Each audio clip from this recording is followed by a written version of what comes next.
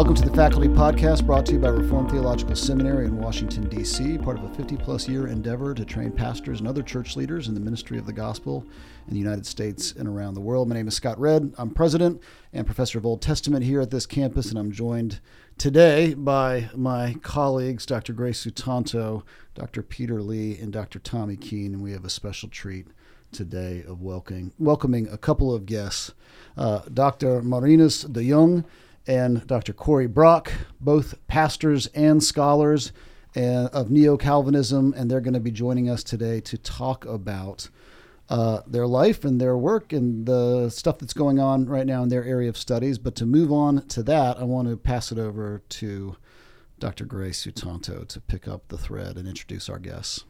Yeah, thanks so much for that, Scott. Yeah, Marinus de Jong is pastor of Oosterpark Kerk in Amsterdam and also assistant professor of the theology of Neo-Calvinism at the Theological University of Utrecht. That's a fantastic title.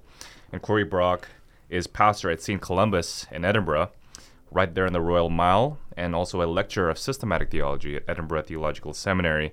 Now, we have collaborated on many different projects, especially in relation to the theology of Kuyper and Bavinck, the tradition of Neo-Calvinism.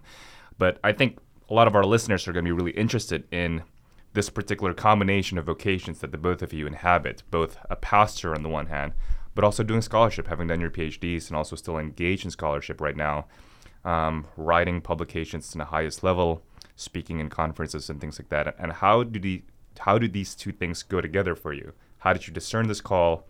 And is it even possible to be a pastor scholar? Yeah, that's a good question, if it's possible. I'm still wondering myself very often if it's possible what I'm doing. I have been, so for me, when I went to seminary, I did that because I wanted to be a pastor. That was the calling I felt then, I discerned then. And and when I ended up like doing my master's thesis and I got in touch with people who were doing PhDs and that world kind of opened to me. And then I was considering, that this is also maybe a calling which I hadn't seen when I started at all. And people encouraged me to do it. So, and then it was a possibility of doing it. So it kind of came to me, and there's people encouraging you, the combination, and seeing also the value of it. But then I did my PhD in Kampen, which is now Utrecht. On Klaas Schilder, which is a Neo-Calvinist scholar. We may talk about him later, or we may not. But then when I finished, I really felt like I really want to be a pastor now. I didn't want to pursue academia because I also like just reading books and writing for 3 years also felt kind of it felt kind of unreal to do that, like not having a good connection with the real world in some ways, and I felt disconnected, I think, a bit. So I really wanted to work in the church then. So then I got this call from a church in Amsterdam, and I started working there, which indeed was a relief. And I also felt it was very healthy for my theology to just be working as a pastor. Only like thinking and reflecting in this theology bubble for 3-4 years, and then all of a sudden just come meeting like in very concrete people who I remember this woman coming up to me who only became a believer later in life, and she just gave me the question, so all of my children, what's gonna happen to all of my children who are not followers of Christ? Very simple question. And what happened? But that question, like compared to what happened to my theological reflection before that, was so profound and helpful, I thought. And so yes, but then also I've been a pastor in Amsterdam now for 4 years, almost 5. I also felt that like the academic work, I missed that too. So I want to do that as well. So like both those callings are still there. And so now I have the first 3 or 4 years, I didn't have any position at a university, but now I have part-time. And I've been doing that for only 1 year. So I don't know how it's going to work. It's a strain sometimes, and it's hard to have those two worlds, which do enrich each other very much, but also, it's just both worlds are very demanding, as you all know. The church never stops, and also the academy does the same kind of. So it's, we'll see how it goes. But I really hope it's going to work and keep working, because it's so helpful in how it I think it just makes you a better theologian working in the church, and also being a theologian, having more time to study and to think in more depth and have more time, not always connected to something concrete, to a sermon or a piece you have to write for the consistory, but just like having more space for free reflection is really, I think working well in two ways. I wish I could continue, but I'm not sure if it's going to work. What about you, Cory?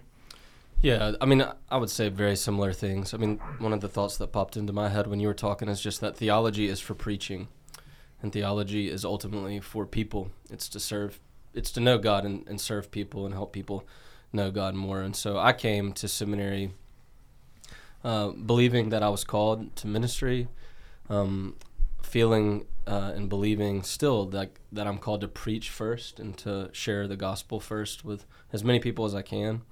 And so the opportunities have just kind of unfolded for me, I guess, over the years to do research, to study, to write. And it seems almost like God has offered a calling there. A door keeps opening, and I keep walking through it at the same time, trying to manage the two worlds, but also trying to integrate them and say that ultimately, I mean, for all of you guys, it's the same, right? That you are ultimately here to serve the church, even if you're writing full time and doing nothing else, or teaching full time and doing nothing else. And so we're all pastor scholars to some degree, I think, scholarly pastors. It kind of depends on how you invert the language and to what percentage you put on each. But there's a shepherding role to the depths in the midst of being a mere scholar when done for the sake of the church. And so I always embraced that no matter how it ended up, I was going to be a pastor scholar in whatever environment. But I do think that God has called me to stay in the life of the church, at least for this season of life, and more full-time, and to be preaching weekly and working on evangelistic efforts in an urban city that's Edinburgh, where I am, is 98% unreached. About 98% of all the people in the city would attend church less than once a month, so we have a huge calling there. But the growing scholarship at a place like Edinburgh Theological Seminary, next door to New College Divinity, where Gray and I studied, is a really important piece of that too. We recently we're thinking about, all of us together, the work of Keller in writing Center Church and how it's going to last and affect a philosophy of ministry in urban context for the future. But one of the last things Keller wrote was in 2022 was this series of essays on how to seek renewal in the West.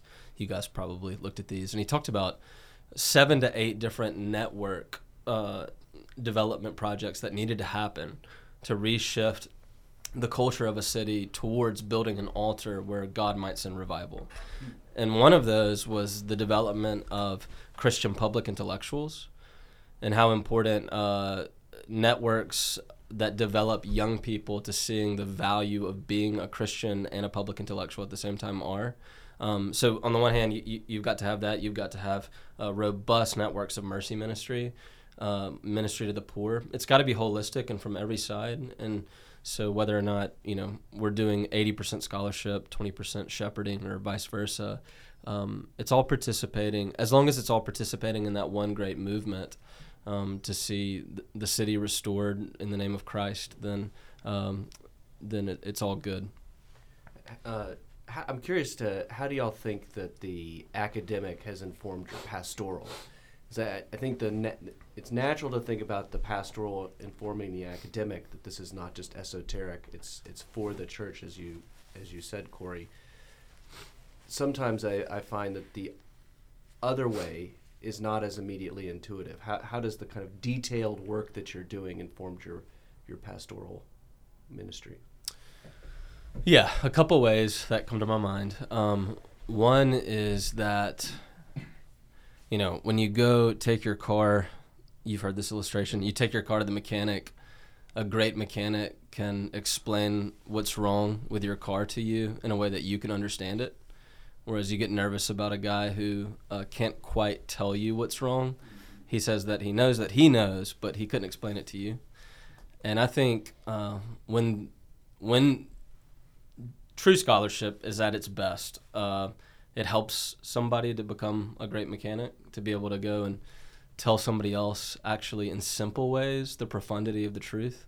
So, I mean, one of the things I hope that has happened in my scholarship is that I've become a little better at talking about why theology matters for the human being, and why theology, in a way that's accessible and that's contextualized and that's clear. So I think actually the further in you go in reading and study, the better you can come out on the other side with simple profundity. So that would be one way. The other way is our particular world, the Neo-Calvinist world of thought, I do think offers the best theological framework or theological vision for a philosophy of ministry that works in the modern West, and elsewhere as well. So I think being able to spend more time on that has helped develop philosophy of ministry that has been great, obviously, for Edinburgh, a city center church like I'm a part of. Yeah, I think I completely recognize what you say and agree there. But I think for me also, my specific context, so the churches I'm in, they are like Neo-Calvinist churches, like historically. They just directly come from the churches where Bavinck and Kuyper were a part of. So it's part of our heritage. And like in the church I'm in has kind of like is losing and also has lost the connection with its roots. They tend to be generally a disfavorable look towards that tradition, seeing it as like the old, outdated stuff that we, and emphasizing the problems there are in the tradition, and there are problems, of course, but only seeing that. And I think me being connected to this like worldwide like revival, we could say, of Neo-Calvinism is a kind of paradoxical because in my own context, there is no interest in this tradition, or not much. So what happens that my role in the church becomes someone who has a kind of positive connection with our own history that is very surprising to many people. And they're like, oh, really? Are you making a podcast about this tradition? And actually people are listening to that podcast? And did you translate our books into English? And then people buy that book? Yes, that is happening. So I also, through my scholarship, I kind of become an historical consciousness of my church a little bit. And I think in this context, the church needs that. And they are kind of at risk of losing that, which is, I think, is one of the problems our church has, although many people don't see that problem. So this is a very concrete way and specific one, how it worked for me. Yeah, we had George Herink on a couple of years ago, I think, year and a half ago, and he was talking about the fact that when you're telling people about Bavinck, and they're like, well, there's a road outside that's named after Bavinck, or Kuyper Avenue. Is that the guy you're talking about? But kind of vague, not necessarily aware of their thoughts and their ideas. No, not at all. Yeah. No. And oftentimes that sort of forgetfulness, they're gonna say all these critiques about Bavinck and Kuyper, and they think this is so outdated, dusty books on the shelf and things like that. And then when I ask them, well, what about their theology do you not like? They're not actually able to articulate it. Mm-hmm. No, and sometimes, so Keller's books are immensely popular in the Netherlands, right? And I keep telling them, so what you like in Keller is that's your own tradition. Yep. And what they like. He said that near the end. I mean, wasn't he over the last few years? He's been saying that Neo-Calvinism. He's been the best expression becoming more explicit. Right. Yeah, definitely. And that's very strange for the Dutch people to hear. And with Tom Wright, it's the same. So often they like emphasis of Tom Wright, which I think are very Neo-Calvinistic. Yeah. I think they like Tom Wright because it resonates with some stuff they already have in their bones, so to speak, without realizing it's there where it's coming from. What's you said that the Dutch community has kind of lost touch with the historic roots of their Neo-Calvinistic heritage. What is replaced that now? What is the popular form of Christianity now? That's a good question. So there are many answers to that. There are, of course, we have liberalism as you have it here, but that's not so much in the church I'm in. It's a little bit different, I think. But some like emerging church people, Brian McLaren, for example, has been translated. Also, people like that. Wow. Okay. Yeah. But also Wright and Keller are popular in many circles. So then they they tend to like go back to where they come from. And sometimes I think for my own church where I'm in, I sometimes, this is, if anybody in the Netherlands listens to this, they will maybe disagree with what I'm going to say now. We're big in the Netherlands. We're big. So, I think they're also lost a little bit and don't know at the moment where to go, and just are like uprooted a bit and have lost their connection and look into. So it's also open, I guess. The sources are right there underneath their feet. Yes, that's Your the Dutch listeners are listening. Yeah. Just got to pull it off the shelf. That's right. As the resident OPC guy here, I kind of resonate with being in a community that's lost touch with its roots. No one understands Machen anymore, and reads about it much, everything, except within the OPC. We're the only ones, and we're a very small community within the American Reformed Presbyterian world, and so I get it. Cory, I was curious. You had mentioned earlier when you were sharing a Neo-Calvinistic kind of vision of the church or philosophy of ministry, a Neo-Calvinistic philosophy of ministry. What would that kind of sound like? Could you unfold that a little bit? Yeah, I mean, these guys can definitely chime in on this. By the way, this would be a great episode in the future, Grace and Common episode. So. Well, we're sort of doing this this week in New York at our conference. This is what I think we're going to talk largely about. I mean, I'll mention one way. You guys can hop on. One way would be that there is no singular form or expression for how to speak the gospel to someone. So that you can speak the gospel to people in a multiform of possibilities, that you can start really anywhere with who they are, the questions and concerns they have, the existential crises that they're existing in, and speak about how Christ, what Christ came for and why in the light of that particular need. So the Neo-Calvinist philosophy of ministry, if you will, if it's gospel-centered, and it is, would begin by saying something like the gospel is a historical set of propositions to be believed. 1 Corinthians 15, Christ Jesus died, he rose again for our sins, according to the scriptures. But the gospel affects everything as well. So there's a broad gospel.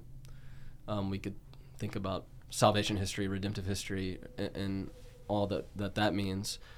But within those two frames, the narrow gospel and the broad gospel, the gospel can be framed in the light of any context, to be able to preach to anybody, anywhere. And so I don't think that, I think that it's very possible to grow up in a culture and a context and not get out of that much and not agree or not quite see that. And so that would be one thing that Neo-Calvinist theological vision or philosophy of ministry would want to say, I think. Yeah. I think, one of the things that you're saying there, and you talk about this term, theological vision or philosophy of ministry, drawing from Keller Center Church, and I think it's just fresh in our minds because we're doing this retrospective on Keller Center Church in New York City. Just say a bit about that. What's going on this weekend? Yeah, so we have a podcast called Grace in Common, and we've been going on for about a year and a half now, 3 seasons worth of material, just drawing from the Neo-Calvinist tradition, talking about the distinctives of that tradition from Bavinck and Kuyper, and also its permutations for today. And so this weekend particularly, we've had a wonderful grant from the Abraham Kuyper Leadership Fund, so that we can fund this trip now to New York City, and in partnership with City to City and Redeemer Presbyterian Church, we're going to talk about Keller Center Church as a retrospective, and also Keller's works on how to reach the West again in relation to the Neo-Calvinist tradition. I mean, Center Church was written about 10 years ago now, 11 years ago, and things have changed in a decade, and there's a lot more resources within the Bavinck Kuyper tradition now within the last decade. So we just wanted to talk about what it looks like today to apply Center Church, and also to broaden its context with regard to its connection to this past historical tradition that we're really interested in. So that's going on this weekend on Friday and Saturday. So Center Church is fresh in our minds as we think about its insights, its contributions, and also its maybe potential needs for updates and potential critiques of that particular work. But one of the things he says in that book, which I think Cory is drawing from, is this idea of a theological vision, which is between theological foundation, which is the most basic theological doctrine that you have, eternal truths, the Bible, and of course for us in our context, Westminster Confession of Faith, codifying and summarizing what the Bible says. And then on the other hand is the ministry expression, right? In other words, what a church actually looks like in a particular local context. And what Keller says there is that the philosophy of ministry, or this theological vision, is between theological foundation and ministry expression. So every church, for instance, in the PCA or the OPC, or in my context as well, the IPC, would have the same theological foundation, the Westminster Confession of Faith. But why does every church kind of look different, right? Why does my church in Jakarta, which also upholds the Westminster standards, look and feel quite different from an IPC church in London, which upholds the Westminster Confession of Faith? Someone who is not aware of philosophy of ministry might take a look at these two different churches and say, well, there must be a difference in doctrine because they don't sing the same songs, or the liturgy feels a little bit different, right? Or the preaching could sound a little bit different. But it's not really a difference in doctrine. It's a difference of a philosophy of ministry, because the Westminster Confession of Faith is a wonderful and I think the best summary of the biblical truth, but it doesn't tell you how to connect the Westminster Confession of Faith to a context like Jakarta.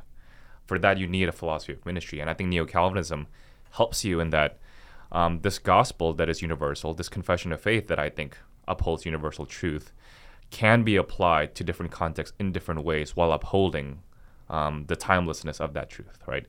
And Neo-Calvinism is happy with this paradox that the truth is one, but the truth is also multiform. The truth is one, it transcends everything, but also it can take shape in any culture in its own distinctive way.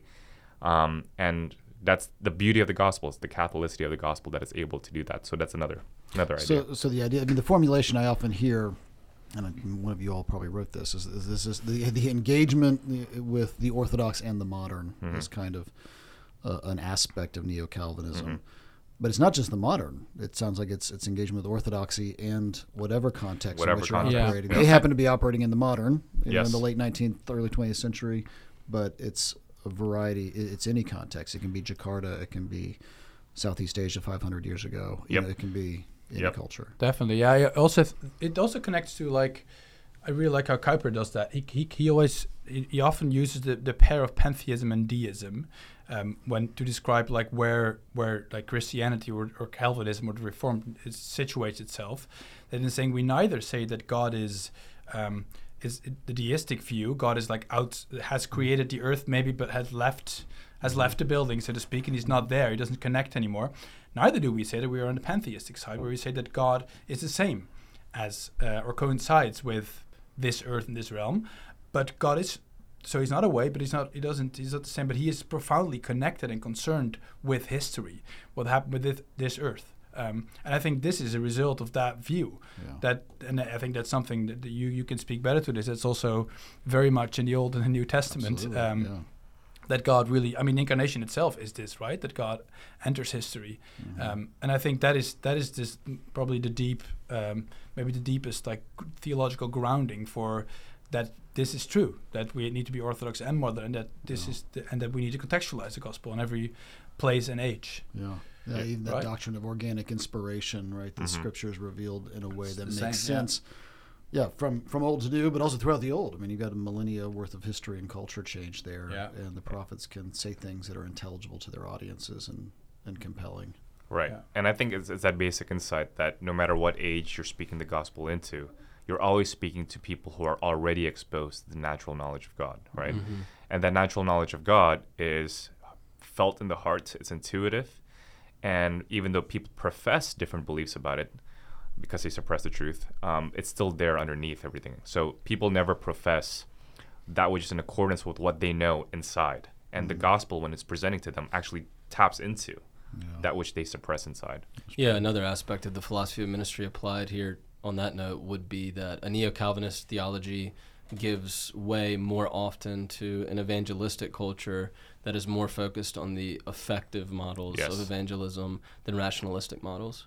So it's trying to, instead of starting with rational proofs, it wants to start more with worldview mindset. And in worldview mindset, you know that everybody has been encountered by the living God, that God has revealed himself to every single person, and that their worldview, if it stands outside or away or apart from Christianity, is pushing back against reality as it actually is. Yeah. And so Neo-Calvinist apologetic and evangelistic culture wants to ask people to test their framework, how they understand reality in life, up against reality in life, and ask whether or not the framework that they're existing in and living in and thinking through actually makes sense of both their existential needs and their intellectual needs. And so it pushes on the effective, and then and only then, after pushing the heart, does it say, okay, now look, within that, science is actually, the scientific enterprise has actually offered us intellectual proofs that are helpful, rationalist proofs that are helpful. So that would be another philosophy of ministry component. Yeah. And so the basic insight there too, because of that focus on the affective and the heart dimensions of life, is that even though unbelief might take different forms, so when I go to Jakarta, most people do believe in God, but they believe in a God of, let's say, judgments in a particular context, or a God of universal salvation or something like that. But really, or in the West, now you might meet an atheist, and you might meet an agnostic person who doesn't even care whether or not God exists. But whether you're meeting an agnostic, an atheist, or a universalist, or the God of Islam or something like that, the Neo-Calvinist insight is that underneath all these different permutations is that desire to get away from God's judgment, that they know that they have wronged God, and they want to therefore either modify God's judgment such that we can actually get off the hook, or deny that God exists so that we are off the hook, or make ourselves look better so that we are going to pass God's judgment, right? So they're always modifying something about their vulnerability before God, whether their dependence on God or the judgment of God on the other hand, right? If I can just put a small example from my own context, there's this colleague of mine, he's a church planter in Amsterdam. He at some point, he works really like, he doesn't have a church, he really works like outside of the church, but tries to bring the gospel into like especially artistic communities there. And what he once did was he put on the wall, he put the Our Father, just a different, and he said, he gave markers, and he said, you just do whatever you want, adapt it, take things away. So a lot happened, and after half an hour, almost all was gone, or replaced, apart from one line, "Forgive us our sins." Right? Yeah. And that was surprising to everyone. Everybody said, "I Nobody need that." expected that.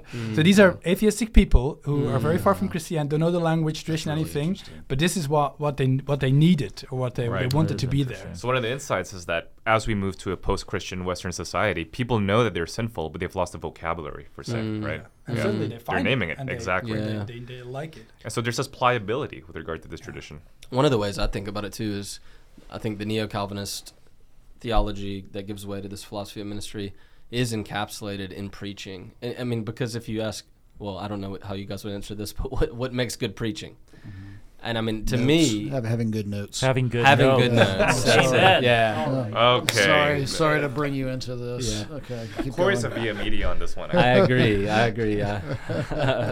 No, I mean, to me, at least two of the most important components of great preaching are preaching Christ to the heart, the effective dimension of preaching.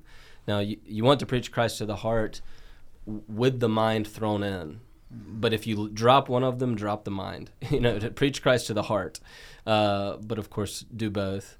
And then the other aspect is contextualized. Even pitch, even tone, even whether or not you are overly emotional in your preaching or not, is all about context. How best can the person hear Christ?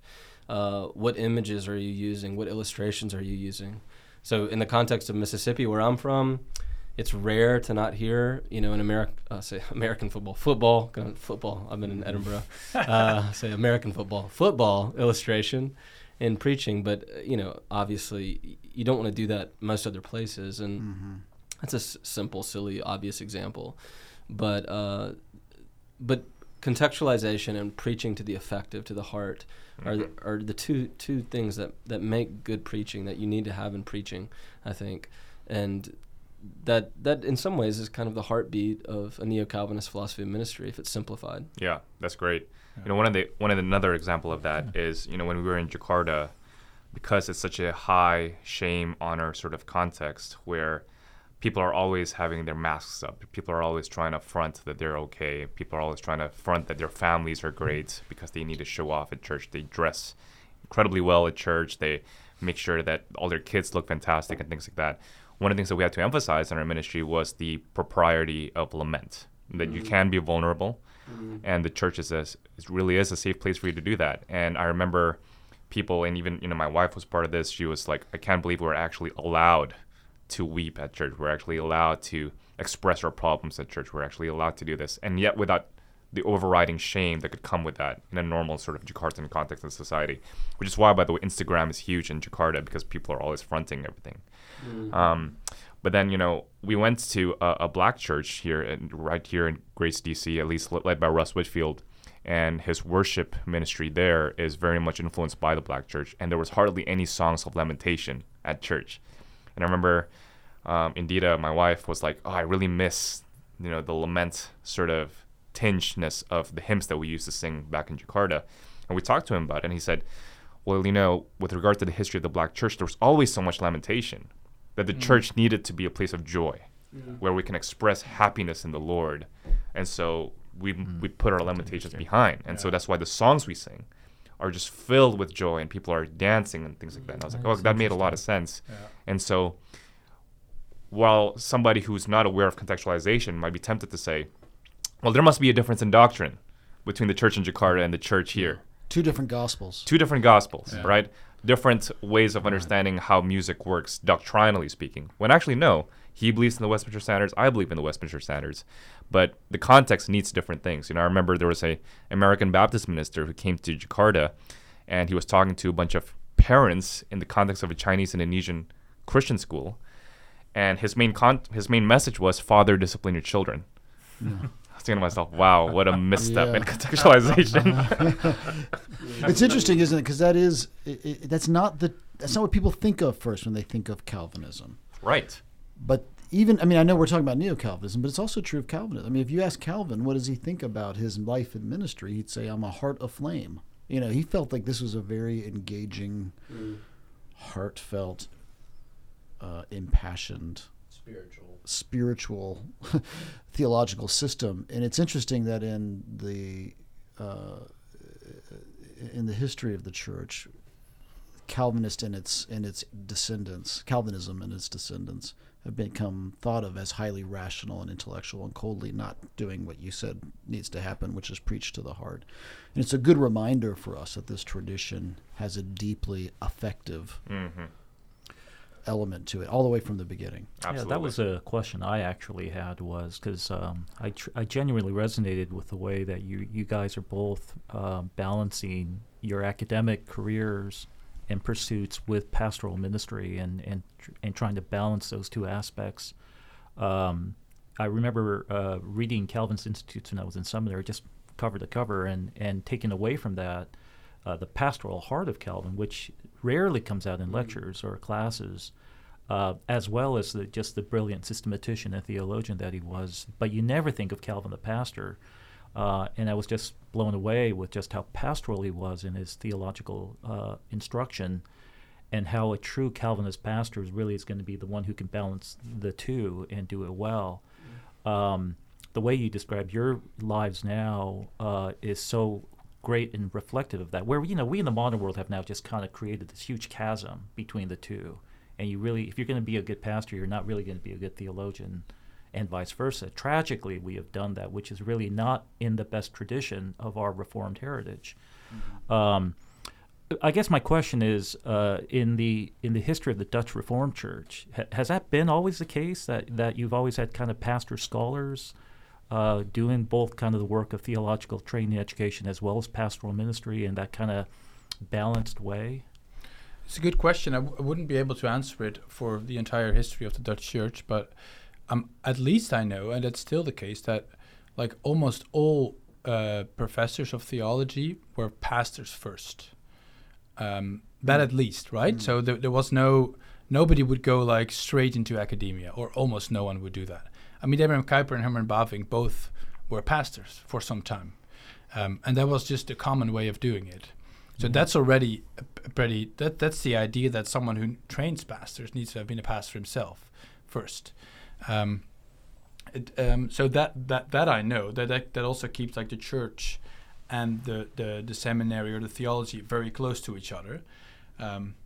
So at least like the time span I know best, which is the 19th and 20th century, I know that was the case. Before that, I'm not sure, but I would think that it was the same before. And a couple come to mind that I know who were pastors. I mean, I know just a couple of like 17th or 18th century publications in mind where pastors published academic works. I think, for example, that Tromius is a famous concordance. Is that the word? Like where you have all the. Yeah. It's like a dictionary with biblical words, and then it says where you can find it in the Bible.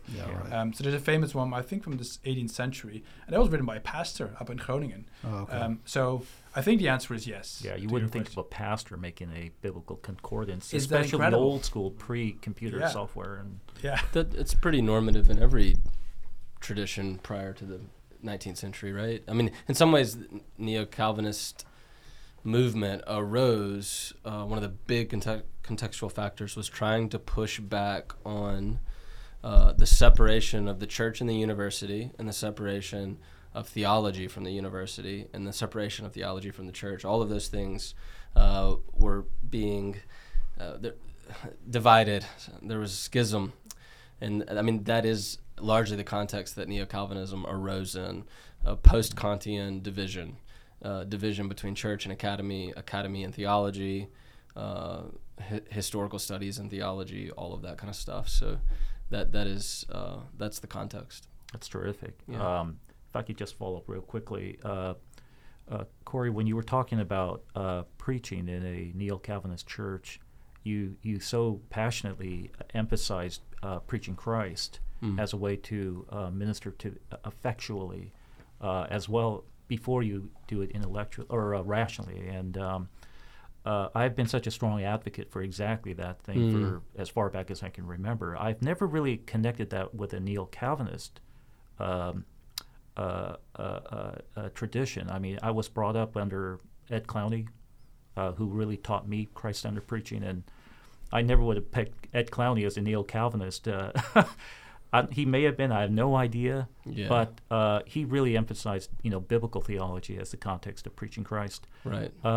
Is that a thing really that just goes back in Neo-Calvinist preaching? The centrality of Christ in the preached word. Well, these guys can say more, but I mean, the redemptive historical movement and the biblical theological movement is at least in large part a product of Dutch Reformed theology. So even someone like Ed Clowney is a product, of course, Voss and Ritterboss, and these guys are all, as you know very well. Finding Christ in all of Scripture, preaching Christ. But the other aspect of that too is to return to the Neo-Calvinist evangelistic emphasis or apologetic emphasis, which is that speaking to the heart is more important and prior to the life of the mind in some ways. Both need to be integrated, but so that apologetic emphasis is there as well. The effective apologetic, so preaching Christ to the heart, and the effective apologetic and redemptive historical hermeneutics, I think all kind of come together in that enterprise. Yeah. What do you think? Yeah, I think there is a direct line from Edmund Clowney to Dutch Neo-Calvinism. There may be other lines as well, but there's definitely is an historical connection through Voss and Ritterboss also. But interestingly, so I grew up in a Neo-Calvinist in a Neo-Calvinist Ritterboss church. taught at Kampen, right? Sorry? Ritterboss taught at Kampen, didn't he? So he's a Neo-Calvinist, right? Oh, be quiet. Okay. This is for the guests. I do want to. This is fascinating. I want to answer this. I am fascinated. That's why I can't wait to keep talking about this during lunch. The subtext here is that there's been ongoing faculty debate of whether or not Voss could be countered as a Neo-Calvinist and Ritterboss and so on. Gray is fond of claiming that everything that we love is really just Neo-Calvinism. But come on, I mean, Voss and Ritterboss, they're Neo-Calvinists. Come on. Yeah. There's Are they no a way- are no they way a of second? denying. Are they? How are they generational? Are they a second generation, So third so generation? Well, Voss is earlier. Voss is kind of the same as Kuyper and Bavinck, and Yeah. Kuyper kept trying to pull Voss back. Back, I mean, he yeah. was raised in Grand Rapids in the Dutch Reformed. Are there some who hold? circles. Is there some I feel like I've heard that there's some who would say Voss is sort of a secondary or second generation figure. I mean, I know he's living at the same time. I don't know. I don't want to enter into your No, debate, this but is for not. me- No, we're asking you. We don't debate. We're not No, debating no. this question. But, I'm I asking mean, for you. me, historically, there's no question if Voss or Ritterboss are strongly in the Neo-Calvinist I like tradition. what you're saying. I like what It's you're saying, historically, right? Marinus. I mean, The Dutchman has spoken. So keep going. Sorry, Ed Clowney has a direct line. It's fine. I'm sorry. No, but I was just going to echo what you said about your surprise of seeing the connecting effective to Neo-Calvinism. So for me, that was exactly the same. So I was raised in a Neo-Calvinist church, but preaching in my church was generally, it was very much redemptive historical, preaching Christ from all of Scripture, that kind of stuff. I remember my grandfather, who was a preacher himself, a pastor, talking about the sermons in his youth, saying it was just like an expose, a biblical theological expose, and then it would end with, "Do you believe this? Yeah. Amen." Right? Yeah. And the effective was gone. So just to say that, I think there is a risk in Neo-Calvinism where the effective, at least in my strands of the tradition where I grew up in, there was definitely the risk of the effective going away. That has also an historical, lots of historical reasons where we should maybe not talk about.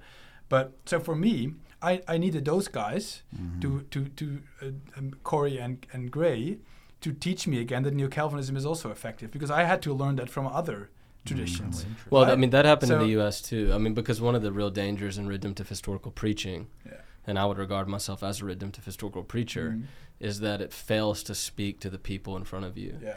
And that is its pitfall if you neglect the experiential religion and the fact that you need to be saying the second person you, plural you, to the people constantly.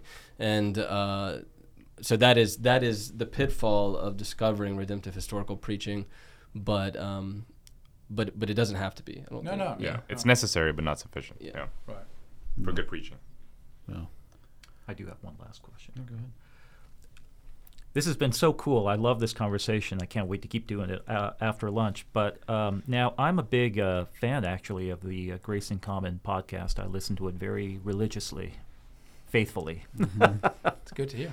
And one thing I've appreciated about the of your podcast is just the wide range of subjects that you are covering, from artists to musicians to even politicians, at least political type discussions, and then ministers, pastors, the academy, and things of that nature. And you can really see the orthodoxy in a real multiform application in the subject matters that you guys discuss. Is there an area that you see right now in that you are particularly excited about in terms of the application of Neo-Calvinism in a particular area of life that you're kind of seeing happening somewhere that you're thinking, this is really great, we just really are excited about what's going on here? Well, for me, for my own context, I think in politics, so we have this. I tweeted about this, and it was apparently controversial what I did. I had no idea, but there's always a risk with tweeting. But there's the Christian Democratic Party in the Netherlands, and they suffer. They have, I think, in the polls only 3 seats left, where there used to be a huge. And this is like the Christian Democratic is a party that is partly inherited from Abraham Kuyper's. Thought, anti-revolutionary party, and I see now that the man who's now the new leader of that party, he is all of a sudden using anti-revolutionary language again, which has been out of sight for like a decade or maybe 2 decades. So that's I think that's fascinating, and I think he's right in doing it because it's extremely necessary in the current context, and I think the same goes for the United States. To use some of those insights, of course not copy or impersonate, but use some fundamental insight about pluralism, about the relation of faith and society, faith and politics, that are really important for our current situation. So that's just one thing that comes to mind for my Dutch context, but maybe others have things to add. There's so many things we can say. One of the areas that I think is really fruitful for the recovery of this tradition is the reframing of the American apologetics debates, especially in American Presbyterianism. You know, we're always siloed between what might be called classical versus evidential versus presuppositional apologetics. And the caricature is that the classical view approaches things by way of the rational proofs of God's existence. And then the evidential view is an empirical approach that takes a look at fine-tuning, intelligent design, and so on. And then there's a presuppositional approach, which the caricature of that view, too, would be that, you know, you're just interested in, like, offering one argument, which is the transcendental argument. And I think with the Neo-Calvinist position, there's such a pliability to it that anything could be usable in this regard, right? So it goes beyond all of these different debates. And when we categorize ourselves into these schools of apologetic thought, the temptation could be that when you're engaging in evangelism and apologetics, that you're wanting to convert them to your apologetic methodology rather than actually converting them to Christ, if that makes sense. Yeah. Or persuading them, exposing them to their unbelief. Yeah, I'll mention two. One is to pick back up on the political. So you guys may be aware, you mentioned we talked about politics. One of the reasons we talked about politics on Grace in Common was because of the Scottish First Minister race. Kate Forbes, who was part of that race, is from the church I'm a part of, the Free Church of Scotland. And when she was running, the big discussion across the United Kingdom was, to what degree does one's faith potentially negate them from the possibility of office? And I don't want to say a lot about that, except that the simple fact of that public discussion and all the aftermath that came from it reset the public mind in some way to help people understand that all frameworks for understanding reality begin in faith. And that discussion was able to be had in the public sphere in a way that cut through a British common sense realism and made it possible again to talk about religion in really positive ways in public space. So, I mean, in Scotland is so post-Christian. We often say that it's become pre-Christian in many respects, and the gospel was getting talked about on the front page of every paper for a series of months, and this is just in the springtime. And I think that that is just one little piece of evidence that of how hungry we see people are in a very modern city like Edinburgh for rediscovering the truths of Christianity, and that even if they don't quite know it yet, there's so much searching and there's so much need, and the affective is really the affective dimension is definitely the dimension in which the conversations have been most fruitful for us. So we're sharing. You're able in that context to share the gospel so frequently. I mean, one of the things we've seen is that people are really attracted in our context to spiritism. So there's a lot of modern witchcraft, modern spiritual movements, pendulum swinging practices, all sorts of things that's happening as much as I encounter people who are agnostic or atheistic or naturalistic. And but when you're able to have a political theology discussion on the front page of the newspaper, it opens up doors to the whole populace. So that's one thing. Secondly, lastly, would be that in 2009, I just want people to know about this, so that I'm saying it. In 2009, Tim Keller came to London and gave a conference on the possibilities of starting a church planting movement in Britain. And, you know, in Britain, you have historically a parish model ministry, Church of England, Church of Scotland. You don't plant churches. You just have parishes. They're just established. But he came to talk about that. Several Free Church of Scotland ministers were there for that, and on the car ride home, they pinned down on some paper a plan to start a church planting network in Scotland. And since then, we have planted churches like wildfire, and the church I'm a part of has planted 5 churches in the last 9 years. Wow. Or the 5th church is going out this January. I've come just be a small part of that. I wasn't there for many of them. But so there's a real mindset there for church planting being the heartbeat of and asking God for revival.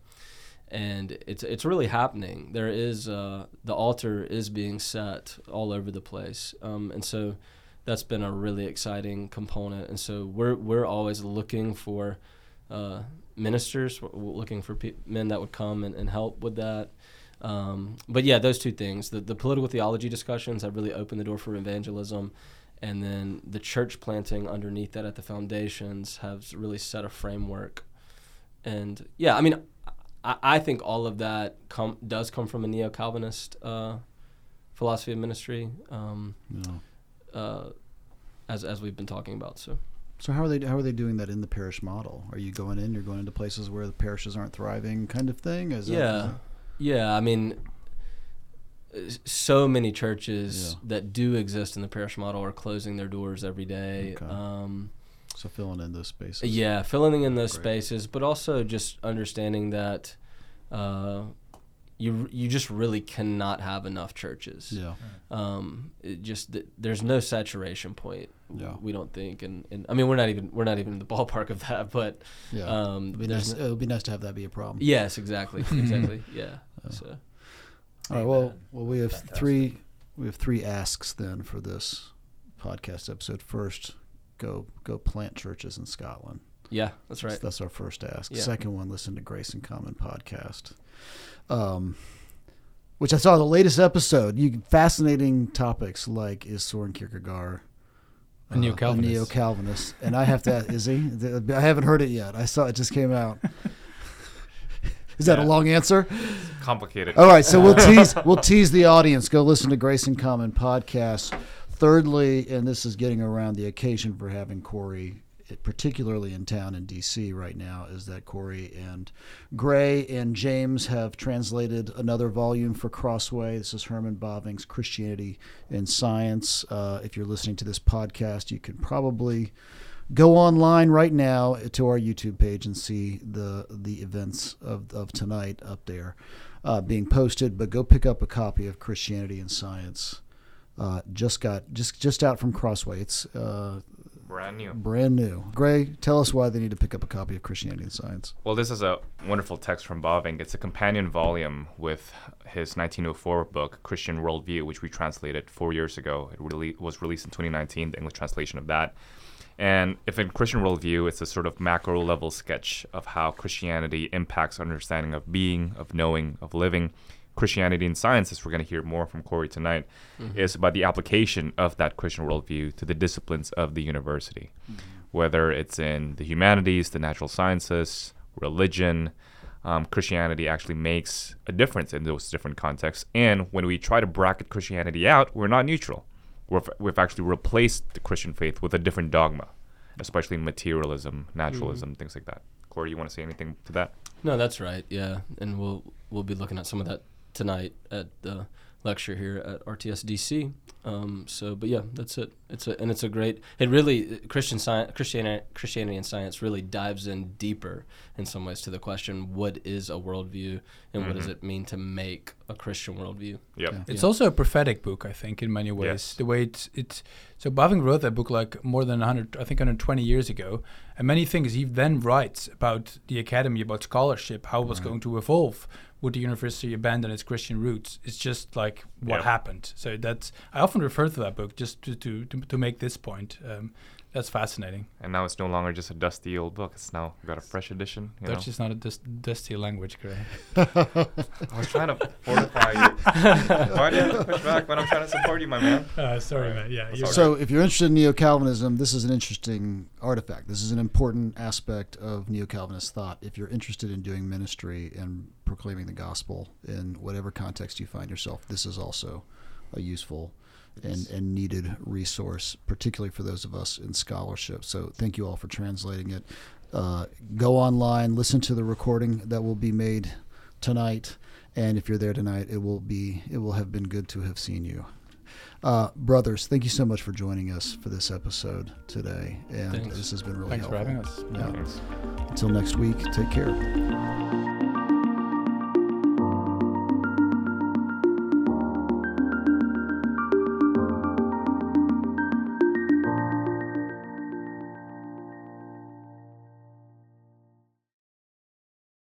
he's going to be. What about the Sharing. one Oh, I don't want to worry about that. I'll just. He'll come over. I'm gonna try to remain silent, and if I need. He's got some Barbie questions for Yeah. Greg. Yeah, he wants to. Barbie and Oppenheimer. Yeah. Yeah. And Bob. California is Oppenheimer. obviously the patriarchy. Yeah. I think the Barbie discussion would be interesting. It would be. It would be. Actually, that would get the most listens Let's do if we it. talk about Barbie. Let's make do this it. Let's do Barbie. Neo-Calvinism, And calling, and Barbie. Oh. That's the title right That's there. the title right there. Actually, a Just gonna Barbie have to- episode would be just really gonna have to interesting. Well, that's Content about for as it. orthodox. You just put it in the and title and then don't pluralistic talk about it. It's- People will keep waiting. we should keep doing. That's Don't right. listen to the whole thing. We should keep doing. That's right. Neo-Calvinism, Mila Kunis, and Ashton Kutcher. You know, That's right. There's a recent controversy. the recent that'll be hot stuff. This is a joke you can make only once. Yeah. Or we could just do it every time, and that's part of the joke. Yeah, that's right. Funny. Okay.